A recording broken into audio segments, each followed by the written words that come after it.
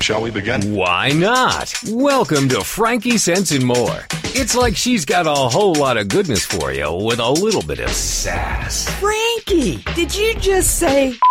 She sure did. Not to mention, along with... Whoops. Join us now as Frankie Picasso and her new co-host mix it up with authors, musicians, and interviews with world-changing people. Let's begin now. Okay, let's begin now, because it only makes sense. Hello there, and welcome to Frankie Sense and More. I'm so glad that you're able to join us today. I actually have a theme today. Not often I have a theme, but I do have one. But I'm going to keep you in suspense just for another minute. I need to tell you about something that's really important and really a little upsetting to me. I want to tell you about Maggie. Maggie is a pit bull mix. She's a sweet little girl, white with one blue eye and one brown eye, and she was actually born deaf too. Talk about being behind the eight ball. Her family recently moved to Montreal. And they just received a notice with 500 other families, surrender your dog within 4 weeks. Now, Montreal has a no pit bull zone, which means they're going to kill all of these dogs. If they think they look like a pit bull, if they're part pit bull, whatever it is, these dogs are, goners. Fortunately, the SPCA is doing everything and it has been doing everything in its power to get these dogs out of province and adopted to different places. Unfortunately, they are expecting a large number of animal abandonment, and we know that there aren't enough placements for adoptions out of the province because 500 dogs, oh my gosh, what are we going to do? But time is not on their side, but we can certainly be on their side. Let us get together. They need some money. They need some donations. They need some housing. They need all kinds of stuff to help these wonderful dogs. Can you imagine these distraught families? I mean, it's ridiculous that they would take a beautiful, family member and take it away from a home because of, their pedigree. So the SPCA is confident that with our help that they're going to be able to hopefully save a lot of the innocent dogs that fall prey to their unfair and arbitrary legislation that this province has. And I know so many of myself and so many of my friends have been working, diligently to try to get this to change. And unfortunately, even just as early as last week, that letter went out because they rejected it again. So call the Montreal SPCA 514-735-2711 or go to spca.com, look for Montreal and contact them. Maggie is beautiful. She's really a sweet little girl, and I'm sure that if you just take one look at her, you're going to fall in love. But if you can't do that, just please donate. They need so much assistance. Okay, on to the show. Today, we are looking at how we shape and perceive our existence. And we're going to do that with my guest, Rebecca Kirstein, and we're going to do that with Brent, our movie correspondent. So first, let me tell you a little bit about Rebecca. She is nothing if not mutable. She is fluid and innovative and a true entrepreneur who has definitely shaped her world the way she wants it. She's a serial entrepreneur, a speaker, educator, idea generator, a team builder, a collaborator, a connector. She calls herself a conduit to the best knowledge resources for entrepreneurs.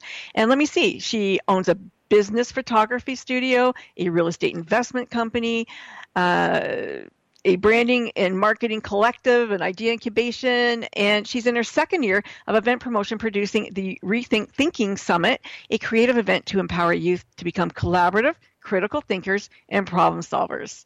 And this is really interesting because I found this was so perfect for our theme today. Their founding belief of the crew who put this on is that make what you wish exist. So how cool is that? Because we're all about shaping and perceiving our existence today. So, let's meet this wonderful Rebecca. Hi. Hello. Thank you so much for having me, Frankie. Oh, what a pleasure. When our mutual friend Charmaine told me about you and she said, oh, Frankie, you have to find out about this rethink, and it's so cool. And I'm like, yeah, I love that idea because I love anything that has to do with innovation and creativity and collaboration. Like those are, right up there in all my values. Yeah, so cool. So cool. Absolutely. But I do want to get to know you a little bit. And I was on your website, and I don't know if you want to talk about this or not, but let me read what you wrote. You said before I'm an entrepreneur. I'm also a daughter and a mother, and I'm sandwiched between the legacy of my own mother, whose inability to recognize her unlimited potential led to despair and addiction, and my daughter who thrives despite living with chronic illness and who sees opportunity to make a difference in her own life and the lives of others at every difficult intersection she encounters. Wow. Powerful, powerful words. Yeah, absolutely. I'm happy to talk about that. I think that's sometimes I think we, in business in particular, shy away from our personal stories because they aren't always glamorous. And but my personal story and my history and how I grew up and how I raised my own daughter is a big part of why I do what I do today. So yeah, absolutely. My own mother, who passed away last August, right before our inaugural summit, and I was launching the biggest thing of my career, and my mom passed away a couple of months before we were due to launch it, and so it was an incredibly hectic time in my life. But I had really had a challenging relationship with my mom most of her life because of her addiction. And we have that in common. Really, do we? Okay, there you go. And like most people who suffer from addictions, my mom was an incredible human being. You know, she had so much love and so much to give the world, but she didn't learn a lot of the things that I now try to impart to not only my child, but other kids out there as well. You know, self-love and you know, following your passions and your dreams and giving your life meaning and purpose. Because I really do think that's the antidote to mental health problems and addictions. Is that when we live what did your mom want to be or do? She was an artist. She was an incredible artist, but she never pursued it professionally. You know, she always did, you know, kind of jobs to pay bills, and she was actually a receptionist, and she actually won awards for being like the most friendly, amazing receptionist. Oh, wow. And she was an incredible person, and really, really connected with people, but unfortunately just never found a way to do that. Where did you guys hit edges? My mom and I? Yeah. What do you mean? What do you mean hit edges? Where did you bump up? Yeah. You know, the relationship. Where did you struggle? Oh, we just struggled with trust. You know, I think when you go through having a parent with addictions, I think you just, you know, it's really, really hard to regain trust. And my mom had been clean for, you know, 7 or 8 years before she passed away, but she really always struggled with that. And as a result, she ended up having a really good relationship with my daughter because her and my daughter didn't have that history. Yeah, my mom was the same with my kids. Great grandmother, great grandma, hard mom. Interesting, hey? Yeah, well, and I think they, you know, to some degree learn from those mistakes and that broken trust with their own kids, and hopefully do better with the next generation, which I think my mom absolutely did with my daughter. And it's really difficult to, you know, I don't know how old you are, but I mean, I know that you had a mom and a daughter, so I'm assuming that, you know, you're at the latter stage of the boomer, you know, generation. I'm going to be 40 in March. A mom and a kid, you know? Yeah, absolutely.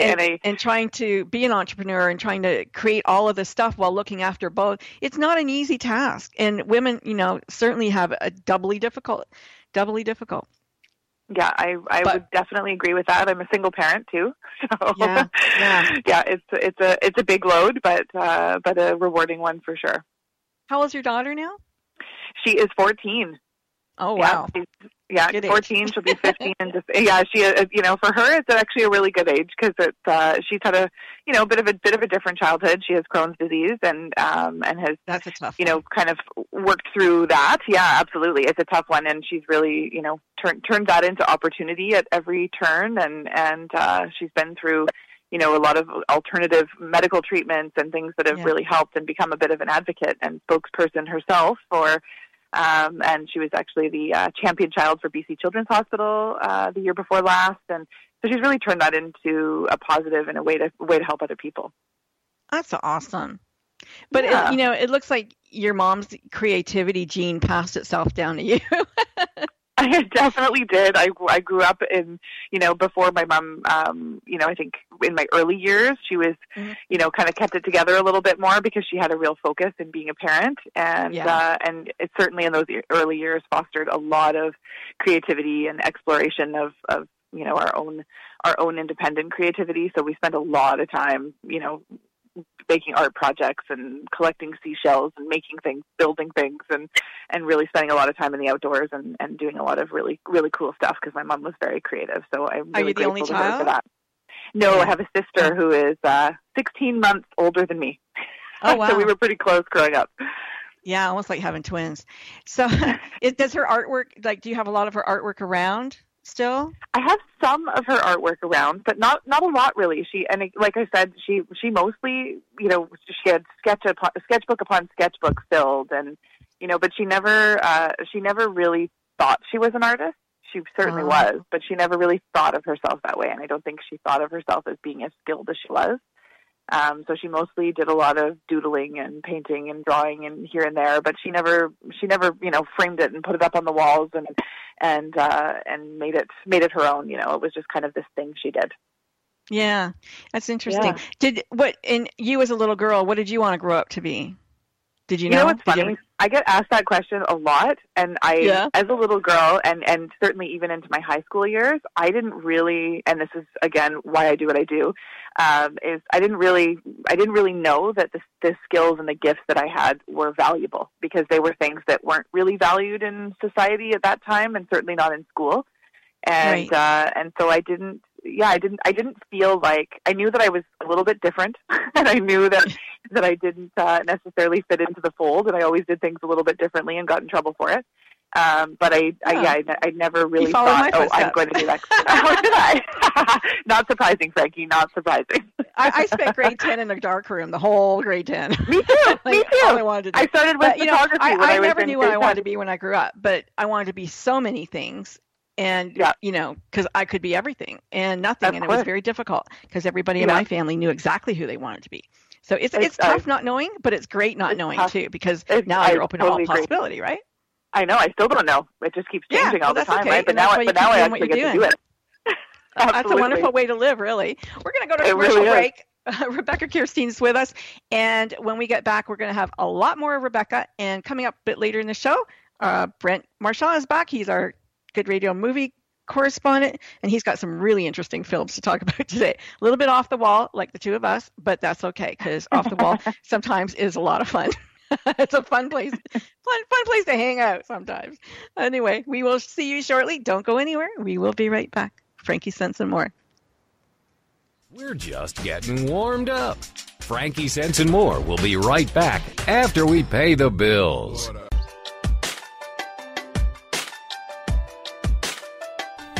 Do you ever wonder if you're the only woman who runs errands in her yoga pants so it will look like she went to the gym? Or how about the only mom who feeds her kids raw cookie dough?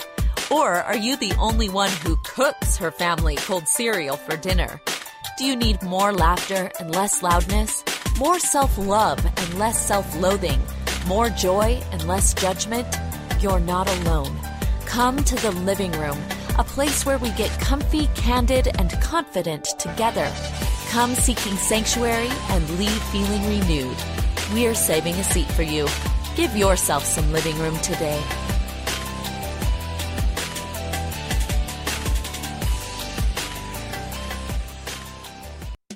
It's the Fitness Minute with fitness expert Annette Hammond. With food prices creeping up, it's easy to exchange healthy, fresh food for processed, low nutritional food. But don't do it. According to Organic Gardening, you can eat 7 healthy foods and still stay on a budget. They suggest you eat oatmeal, which is only about $3 a pound.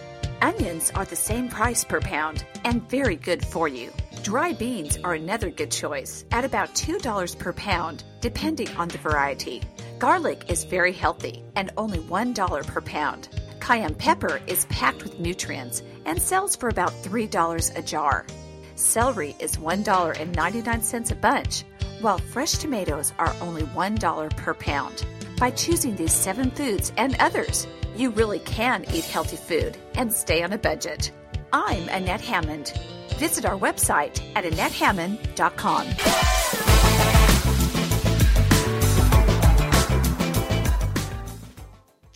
And welcome back to Frankie Sense and More. I am your host, Frankie Picasso. My guest today is Rebecca Kirstein. Rebecca, before we went to break, we were talking about, high school. What did you want to be when you grew up? And, you didn't know and I didn't know. But what was your first job? My first job was actually working in a pet food store. Oh, okay. Cool. Yeah, it was a natural pet food store, and it was actually really interesting because they were a brand new company and a growing company, and I saw some of the very early growing pains of the company at the time, and it was actually the first place where I went, I would do this differently. Yeah. Yeah, it was pretty interesting. And so when did you decide I'm going to be an entrepreneur?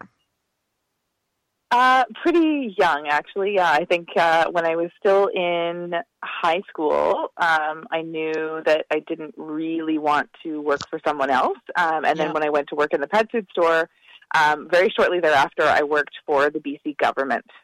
And, oh my God, we have the same path. How about I work for the Ontario government? That's so funny. Very entrepreneurial.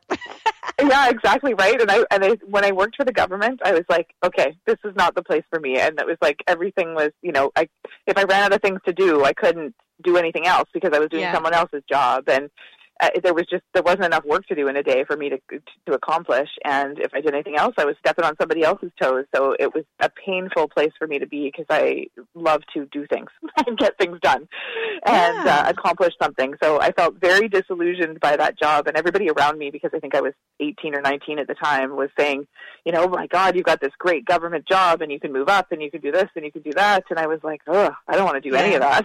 I don't want to be here. Yeah. And so I very quickly found my way out of there, and I went to photography school. Actually, that was my first career, and I still own that photography studio to this day. You and I are cut from the same cloth. Yeah, that's hilarious. So hilarious that was my first real career was as a photographer, and I did that for many years. I still do it occasionally for very very special clients that I can't say no to. But certainly my schedule with all the other things that I do is too busy to be shooting anymore. So my business partner and our staff do an excellent job of continuing to run that company. Well, I did mention that you had a business photography studio, and that you also have a nonprofit photography studio that helps. You take pictures of families that can't afford it. Let's talk about that for a moment. Sure. Yeah, that was actually, interestingly enough, my very first foray into, the social enterprise nonprofit world, and also my first foray into sponsorship, which, as you know, many years later, working with Charmaine, that's now a big part of what I do with Raise a Dream. However, that was my first sort of experience into the, okay, how do we take this big idea rolling around in my mind, which at the time had been rolling around for about 10 years, of, how do we really create a family portrait for families that are in need. So I approached one of BC's oldest charities, which is I think they're actually their charity number is 3 or something ridiculous, and it's the Courage Center for the Family, and they work with a lot of families in a lot of different programs. Families, seeking asylum, families escaping from abuse, refugee families from other countries. And so it was a perfect place to partner with them in order to access these families who really either needed to redefine their family because they'd lost family members or left family members behind, or escaping abuse. Lots of single parents with children who really needed to redefine their families, and so it became so much more than a family portrait. It was actually like a redefining of their families for them, and I was taken aback by how emotional people were to receive these gifts, and we had everything sponsored. And were there people that helped get them clothes, or if they wanted to dress, or? Oh, absolutely. There was lots and lots of sponsors and lots of other partners that were involved. So these families were already receiving, lots of assistance in a lot of different ways from different organizations locally. And we kind of came in and said, hey, how about we, do that? We called them Portraits in the Park, and we would do them in the Courage Center grounds. They have these beautiful grounds in Victoria. And we'd set up there once a year. And, I think the first year we photographed 100 families. Wow. And I know, it was pretty incredible, and the Absolutely gratitude. incredible is that? I love that. I know. That's great. And I've had gosh. people pay me thousands for family portraits in the past, and these families that, essentially got this for free. I've never ever met any people so grateful to have a family portrait. So it was a pretty cool experience. Yeah, it must be. And BK Studios, your other, business photography studio, you help people identify their brand there, and you help them tell their story, so that when people see them, it's like, oh, that's what they do. That's who she is. That's what yeah, absolutely. That's a huge part of what we do, which actually led into my business after that. Was, I was working in photography and doing a lot of business photography and really identifying some gaps, particularly for small business.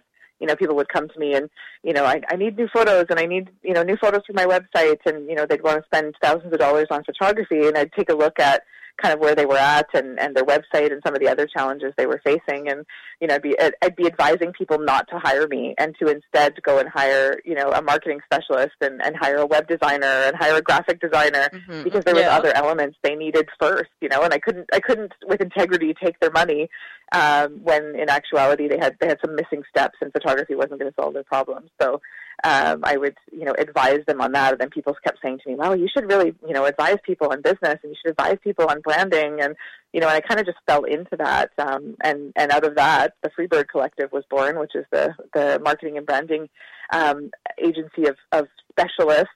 So we really did that differently, because that was, again, a huge gap we identified in small business, was that people were really struggling but couldn't afford to hire an agency.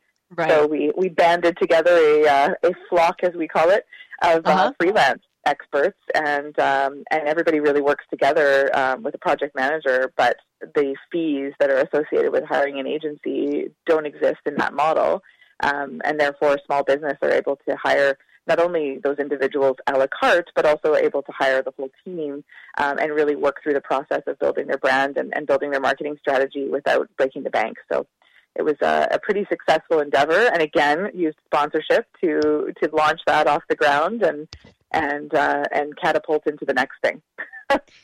Well, let's talk about Raise a Dream, and then we'll go on to Rethink Think. So you mentioned Raise a Dream a few times. So this is a collaborative. You teach people how to collaborate and partner and sponsor, and so how does that all work? If I how does that all work? I got a dream. I've got a dream and I want to raise it. I have a dream. Everybody knows that statement, right? Yeah. And it's actually a very exciting venture, because I had used sponsorship in literally every business I'd ever had, and kind of along the way became a bit of an expert at it without even really realizing it, because it wasn't something that I had quantified as, a way of doing business. It was just this thing that I did whenever I launched we need a to talk. nonprofit initiative. Yeah, exactly, right. And that it's an incredible way to scale. It's an incredible way to build partnerships, an incredible way to collaborate with other companies to really leverage your brand. And I had just kind of intuitively done that in all of my businesses in a variety of different ways. And then by the time I got to Rethink Thinking, which we could talk about later, was really, that was where I really used it in a full scale in a very short period of time to build something massive really, really quickly. And that's where people started taking notice and going, hey, what are you doing over there? How's that happening? And ultimately got me an introduction to Charmaine Hammond, who is now my business partner, through a mutual friend and business coach, Graham White, who actually introduced us, and he invited us both to an event in Calgary, and we both, really wanted to meet each other because we were working in the same field, and we just hit it off like a house on fire, and within weeks we started a business together, because both of us knew that we couldn't build something like this at the scale that we wanted to build it and really share it with other people in a meaningful way on our own. So, and as all of my other businesses have been collaborations, I know the power of that all too well.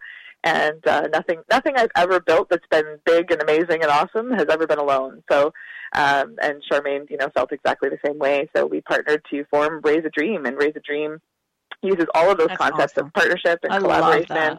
I love that so much. Yeah, and just for my U.S. Listeners, I just want to let you know that we're talking about places in Canada. You can get a map out and look where they are, because I know you don't usually know where they are. Most of my listeners are American, but these crazy Canadians. Yeah, it's so great to have a fellow Canadian on the show today. Yay!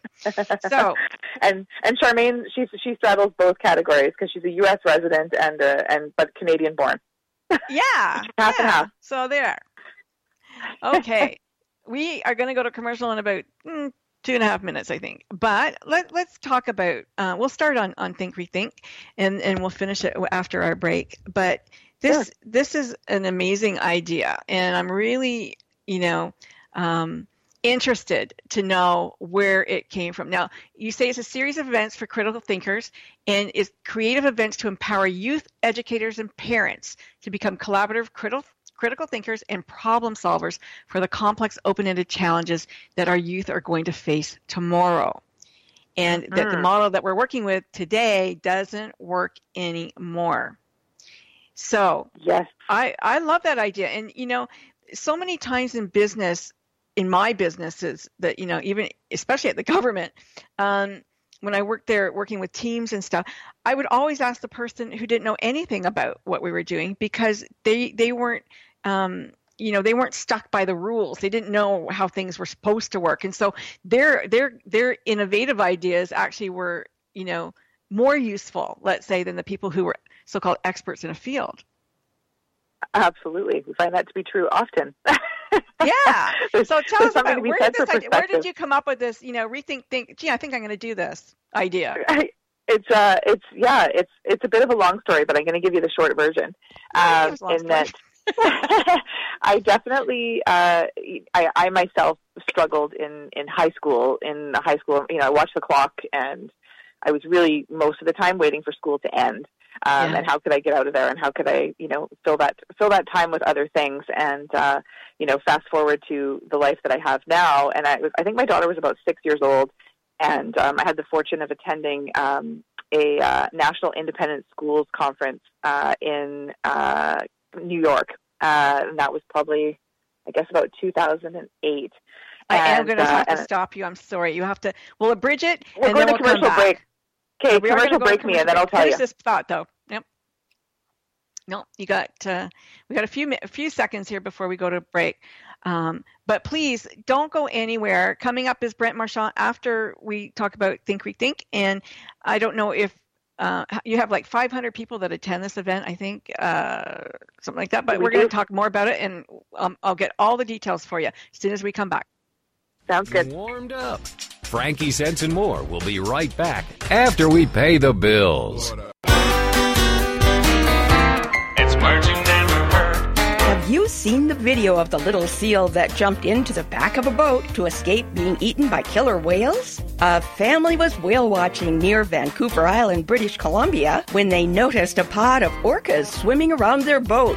All of a sudden, a harbor seal swam up to the stern of their boat and jumped in with the orcas, hot on his tail. When a whale leaps out of the water, exposing most of its body, it's called breaching. There are 32 different species of seals distributed throughout the world and are found from polar to tropical waters. The largest concentrations of seals in the U.S. are in California and New England. Everyone who has seen the video agrees this was one lucky seal. What's another word for the fear of the sea? Thalassophobia. It's words you never heard. I'm Carolyn Davidson, and you can have fun challenging your words you never heard vocabulary with my free app, Too Funny for Words. It's words you never heard. Ah, the good old days. 100 years ago, the average life expectancy was 47 years. More than 95% of all births occurred at home, and only 14% of U.S. homes had a bathtub. Most women only wash their hair once a month and use borax or egg yolks for a shampoo. Of course, eggs were a mere 14 cents a dozen. 100 years ago, only 8% of homes had a telephone, beginning a century of telewagging. 100 years ago, there were only 8,000 cars registered in the U.S. and just 144 miles of paved roads. The average wage in the U.S. was 22 cents an hour. What's a word for the pathological yearning for the good old days? Heteronophobia. It's words you never heard. I'm Carolyn Davidson, and you can have fun challenging your words you never heard vocabulary with my new app, Too Funny for Words.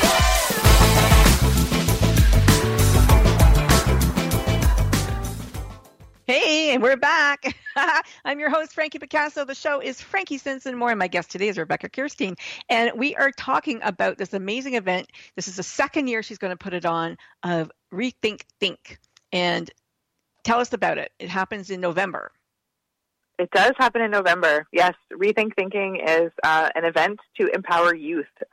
So it's really come about from a real identified need from working with, I actually worked with the Pacific School of Innovation and Inquiry here in Victoria, BC, which is a pretty incredible school. My daughter is actually a student there. And I worked with Jeff Hopkins, the founder of the school, and they're doing an incredible model of inquiry-based learning. And after working with some students there, I really thought that this was something we should shine a bigger light on. And so we partnered with Jeff and a host of 75 local businesses and organizations and universities and colleges to get this off the ground. And we brought in Sir Ken Robinson, who I'm not sure if your listeners are familiar with, but if you haven't seen Sir Ken Robinson's TED Talk on education, it's the #1 watched TED Talk in the world.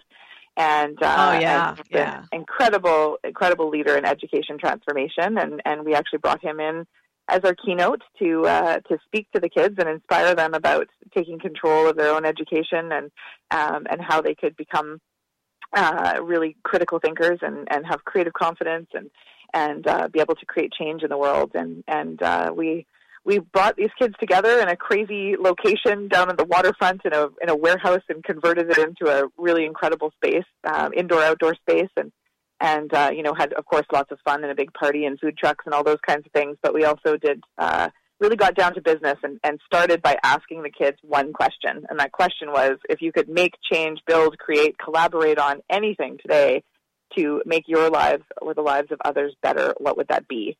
And then we take the kids through this, a combination of Jeff from the Pacific School of Innovation Inquiry, his educational methodology around inquiry-based learning, combined with an open space concept. And if anyone's ever been to an open space conference, it's very, very unlike anything else you've ever been to at a conference. And it's really the ideas of the people that are there that day are the ideas that come forward and the ideas that get discussed and created. And so out of that came 21 blue paper projects, ranging from, we call them blue paper projects because we put them on big, huge blue sticky notes at the end of the day.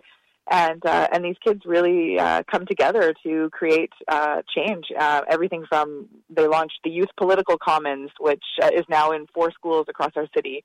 And they are, teaching people how to turn vehicles into electric vehicles. And we had youth against antimicrobial research, antimicrobial bacteria, and they called themselves Yammer. And by the end of the day, they had filmed a PSA with Shaw TV locally that was one of our sponsors, and they had launched a website and all their social media accounts. And these kids have really brought amazing ideas. These are grade 9 to 12 students, and they have brought these amazing ideas into actual action within a 2-day period. So it's pretty incredible.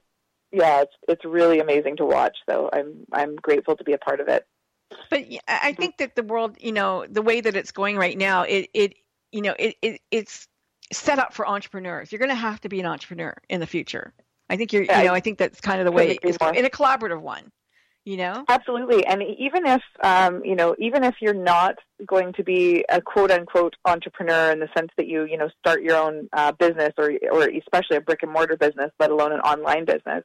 But the entrepreneurial skills that are acquired in entrepreneurial activities and education those skills are the skills that we absolutely need our kids to have. Our kids need to be capable of change and critical thinking and, outside the box thinking. And I mean, we've got some pretty big problems on our planet, and these kids are going to be the ones to make change. So they really, really need these skills more than ever. So, and they want them. This is how they want to learn. This is, they want to do. They don't want to sit in a classroom and absorb information.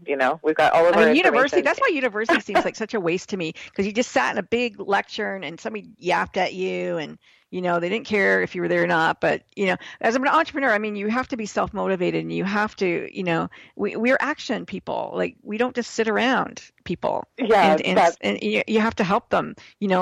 Hands on and dig in. And what can you do? Be creative. Yeah, absolutely. My dad always said to me, anybody can do it with money. What can you do without? And that just like, wow, yeah, you're right. What could I do without if I didn't have money? And it makes you just so much more creative.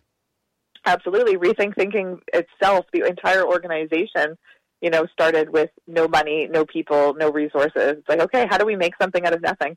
How do we create what we wish existed? Yeah, that's my alley. So we did. It's amazing what a group of people can do. It's so interesting. What a way. I mean, innovation is, they started to put an innovation award at government, but I don't know how innovative, it really was, because there's so much red tape that it stops any and all, innovation, really. I think that they need to do away with all these rules and regulations and just go for what you need. I mean, to do a study on homeless people and, for $100,000 or whatever else it costs, like, there's $100,000, give it to homeless people, like, build them a place to go. Like, why are you studying them? Yeah, exactly. There's way better, faster ways to make a difference. Absolutely. And I think that's the kids, their minds are so facile and they're not, tied down with limitations. And so they can go to places that, many people can't go.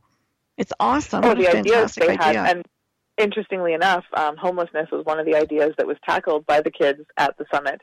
And they have an unbelievable capacity to think differently. It's like the whole question. John Abbott is one of my favorite writers on the subject of education, and he really talks a lot about what is adolescence for, and that this actual the whole period of life of adolescence is really about challenging their parents. The whole evolutionary purpose of adolescence is to challenge the way things have been done and do things differently.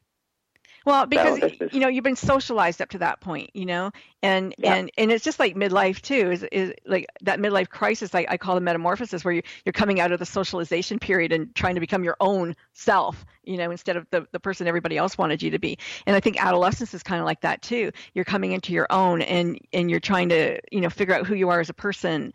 And yet we're trying to tie them down all the time because we know better than you. We know what's going to happen to you. Listen to me. We spend a lot of time and money and resources trying to control that and contain it rather than let them flourish. Yeah, exactly. So how cool! Like, I'm sure that you're there already, but I can just imagine that you have this event, and this event is simultaneously happening in other cities, and somehow you're streaming and collaborating across the globe. This is the vision. So it's certainly we're proving the model here in our little edge of the earth on Vancouver Island, Victoria, BC. Tiny little place on the map, but a lot going on here. And certainly proving out this model so that this can be repeated in any city is our goal. So is this only open to children from BC or no, it's open. We actually got contacted from groups and schools in Finland and Denmark and Hong Kong and Australia. Yeah. So it's I think it will very quickly have an international component. And right now we're kind of keeping it centralized to Victoria as an event so that we can really fine tune the model. And then create something so that other cities across the world can also repeat the model. And you also have a bursary, don't you, for people whose families can't afford to attend? Absolutely, yes. We have every learner has ideas as our student bursary, and it's open so that any student, regardless of any financial barriers, is able to attend. And that not only includes their ticket price for the event all weekend, it also includes their meals as well. Very cool. Yeah, I let's love make that the- idea. And if people wanted to get involved, do you need volunteers or do you need people? Yeah, Like, absolutely. what do you need? Yeah, we always need more people. We always need more resources. We're always, fundraising and sponsorship and any business that, as anyone knows in the marketing world, getting in front of this audience of students, any really socially conscious business we welcome as a sponsor, because getting in front of an audience of students and their families is actually a pretty big challenge in that in that market in a meaningful way. And this is a wonderful way for our partners to do that. So we're always growing and always looking to add more people and add more resources to the fold. Well, thank you, Rebecca, for telling us about this event, because it just sounds absolutely amazing. Brent is with us right now, and I'm going to bring him on too. And I want you to stick around because these movies are like incredible. And we have been carrying on with our theme about shaping and perceiving our existence. And Rebecca's certainly proven that she does that, and she's helping these kids do that. And now Brent, it's always been his theme. And so let's welcome Brent Marchand. Hey, Brent, how are you? Hey, Frankie, how you doing? Doing really well, thank you. Hi, Brent. You have brought us some incredible movies this week, a little bit on the edge.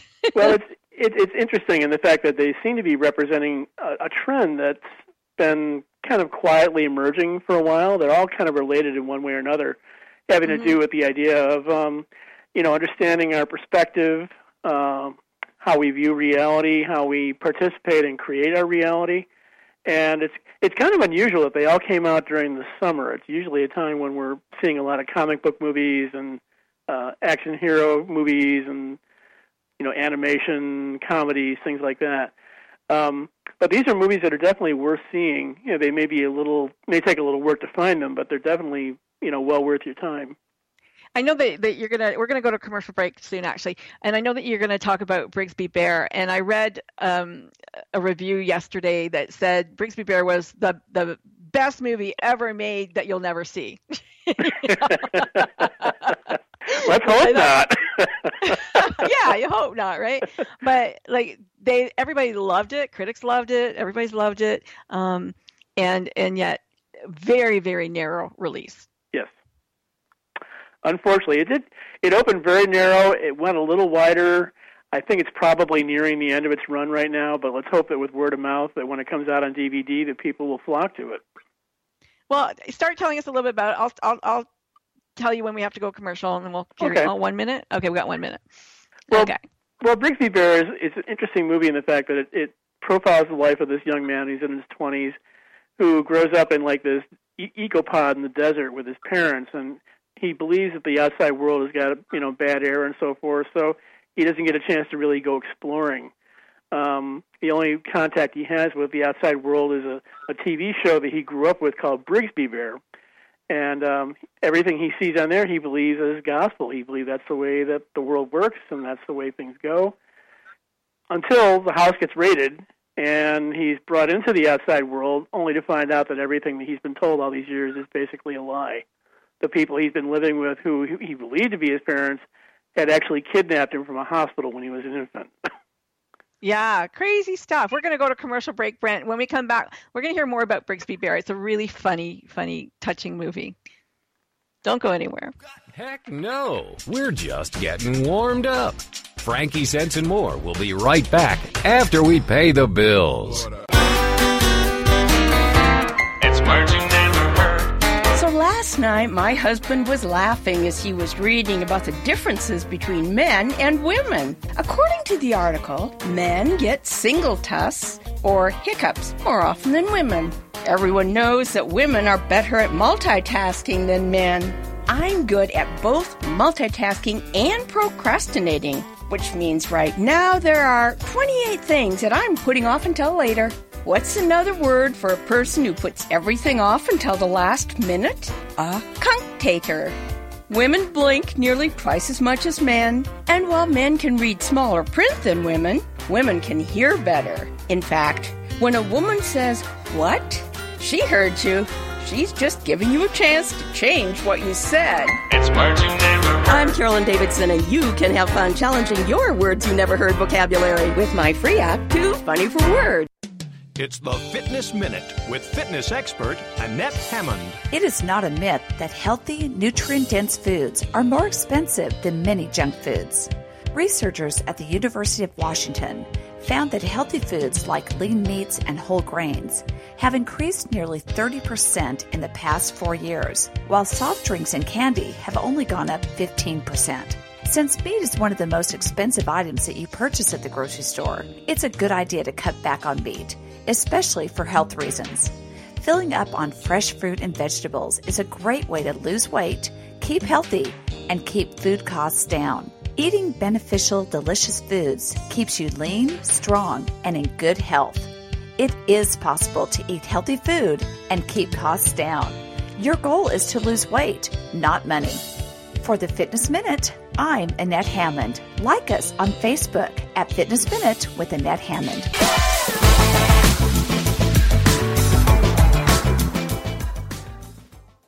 You're listening to Frankie Sense and More. In case you forgot, I'm your host, Frankie Picasso. Brent Marchand is with us. He's our Good Radio Network movie correspondent. And, of course, Rebecca's still here with us.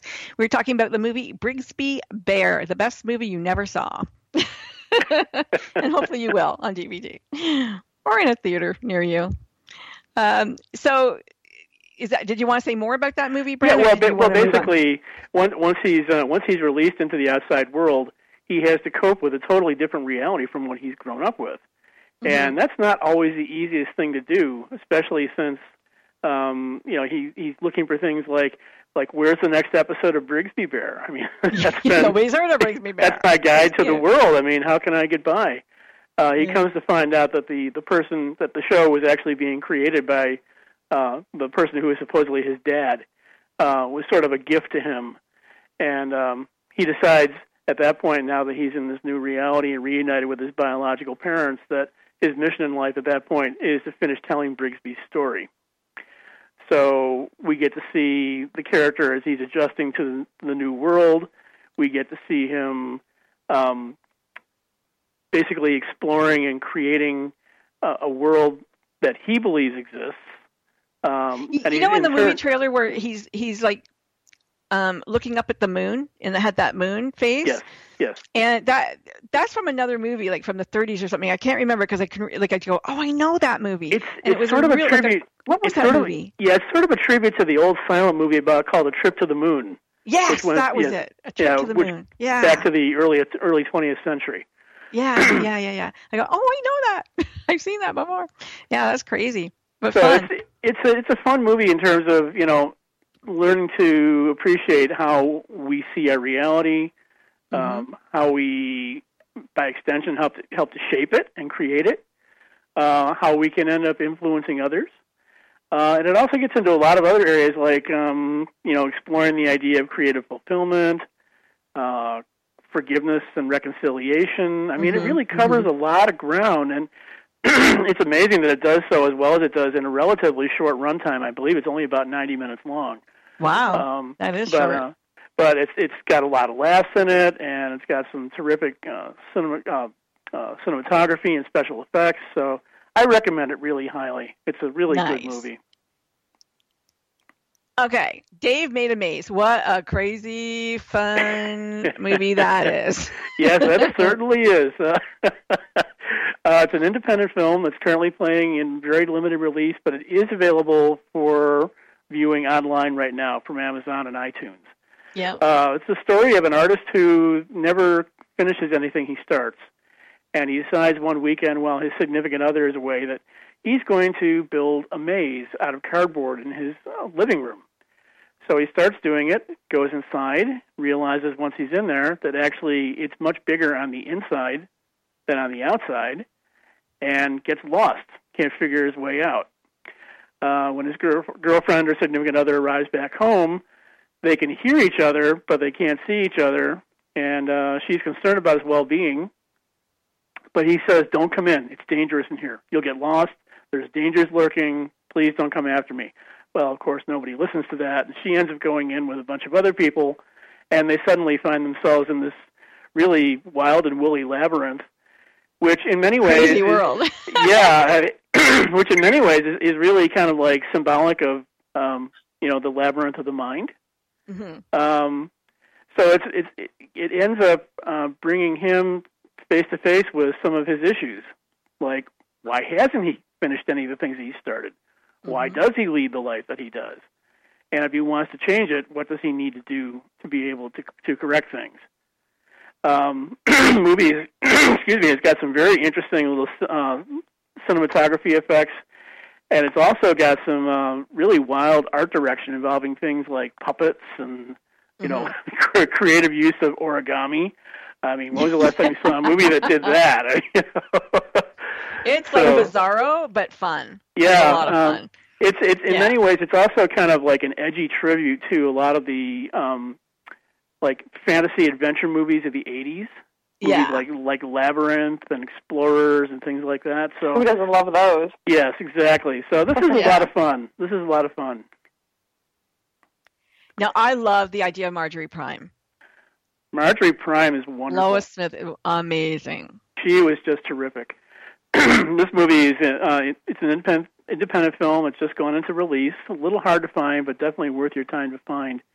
It has to do with a life in the very near future where we've developed a technology to create computer simulations of people who we have known who have passed on. And it allows the survivors to essentially have conversations with them, to address unresolved matters, to just reminisce at times and so forth. And it has a lot of applications. And one thing in particular with the lead character, Marjorie, she's suffering from dementia, so she ends up coming into contact with a prime, as they're called, who is looks like her deceased husband when he was much younger. So they spend a lot of time reminiscing, which is part of her treatment and therapy for helping. And he her jogs her memory. Yeah, right. To hold on to the short-term memory so that she can hopefully forestall some of the effects of the dementia she's suffering from. But it goes further than that. I mean, it gives the other characters a chance to address issues that they never got around to addressing, and helps to bring some closure to matters and so forth. Really very thoughtful, kind of haunting in some ways. Really excellent performances by Gina Davis, Lois Smith, a character actress who has never really received the recognition she deserves, but she's terrific here. She's been in so many films too, and John Hamm, love him. Yeah. I mean, it's a great cast. And Tim Robbins, who's like one of my favorites of all time. So this one is definitely worth your time. It's directed by a filmmaker named Michael Almiredo, who made a movie a couple of years ago called Experimenter, which was also really good. He's somebody who is really kind of underrated in terms of the work that he does, because he puts a lot of thoughtfulness into his movies and helps us to, in this movie, come to appreciate a new sense of what do we actually think constitutes reality. Does it necessarily have to be physical?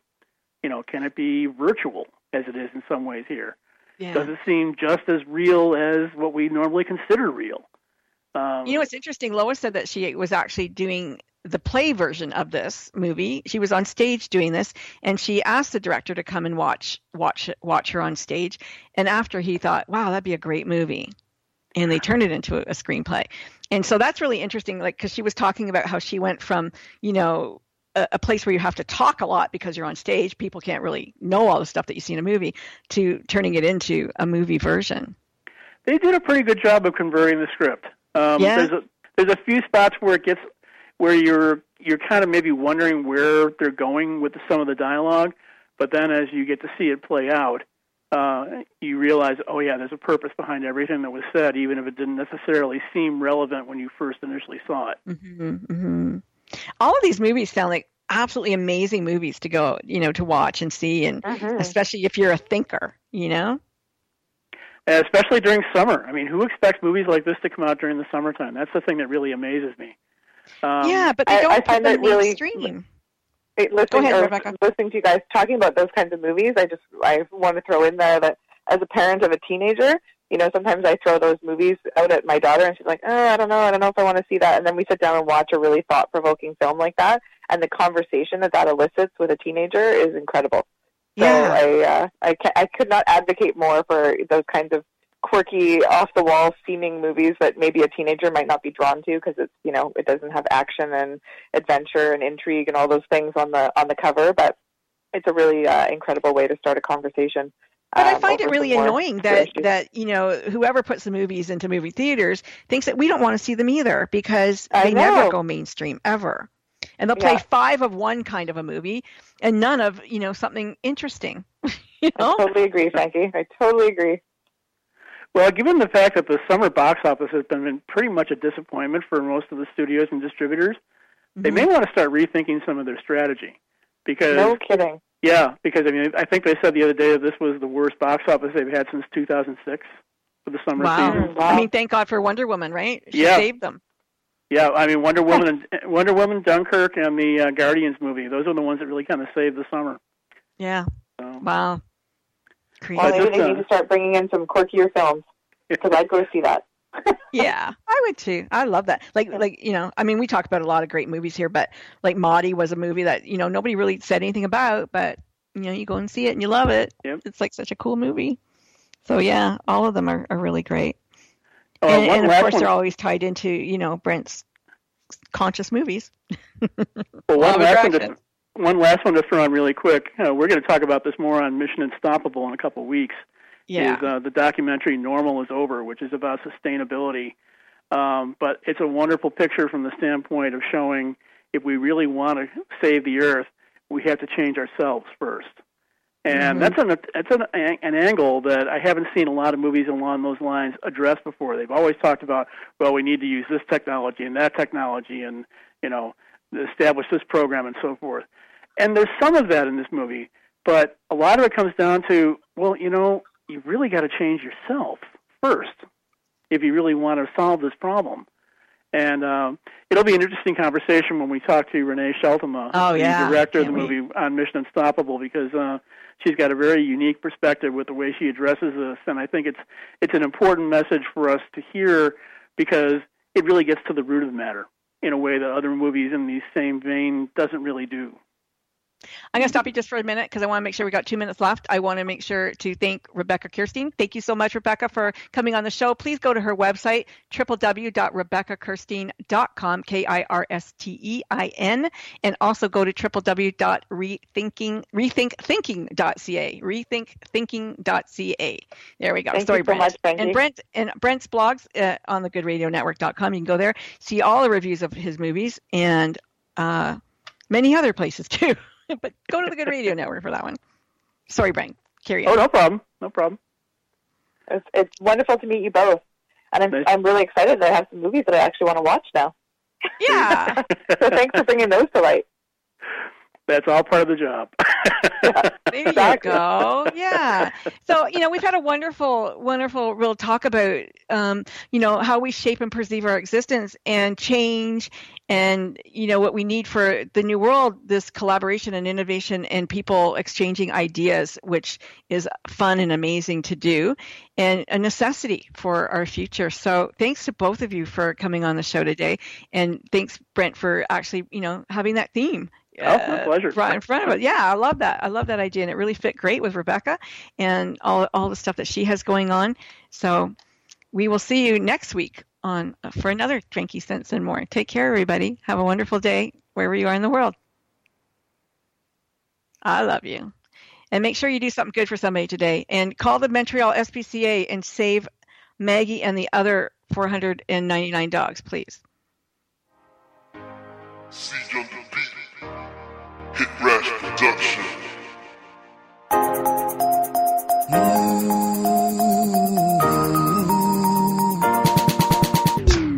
She not you, she the one way to turn my world.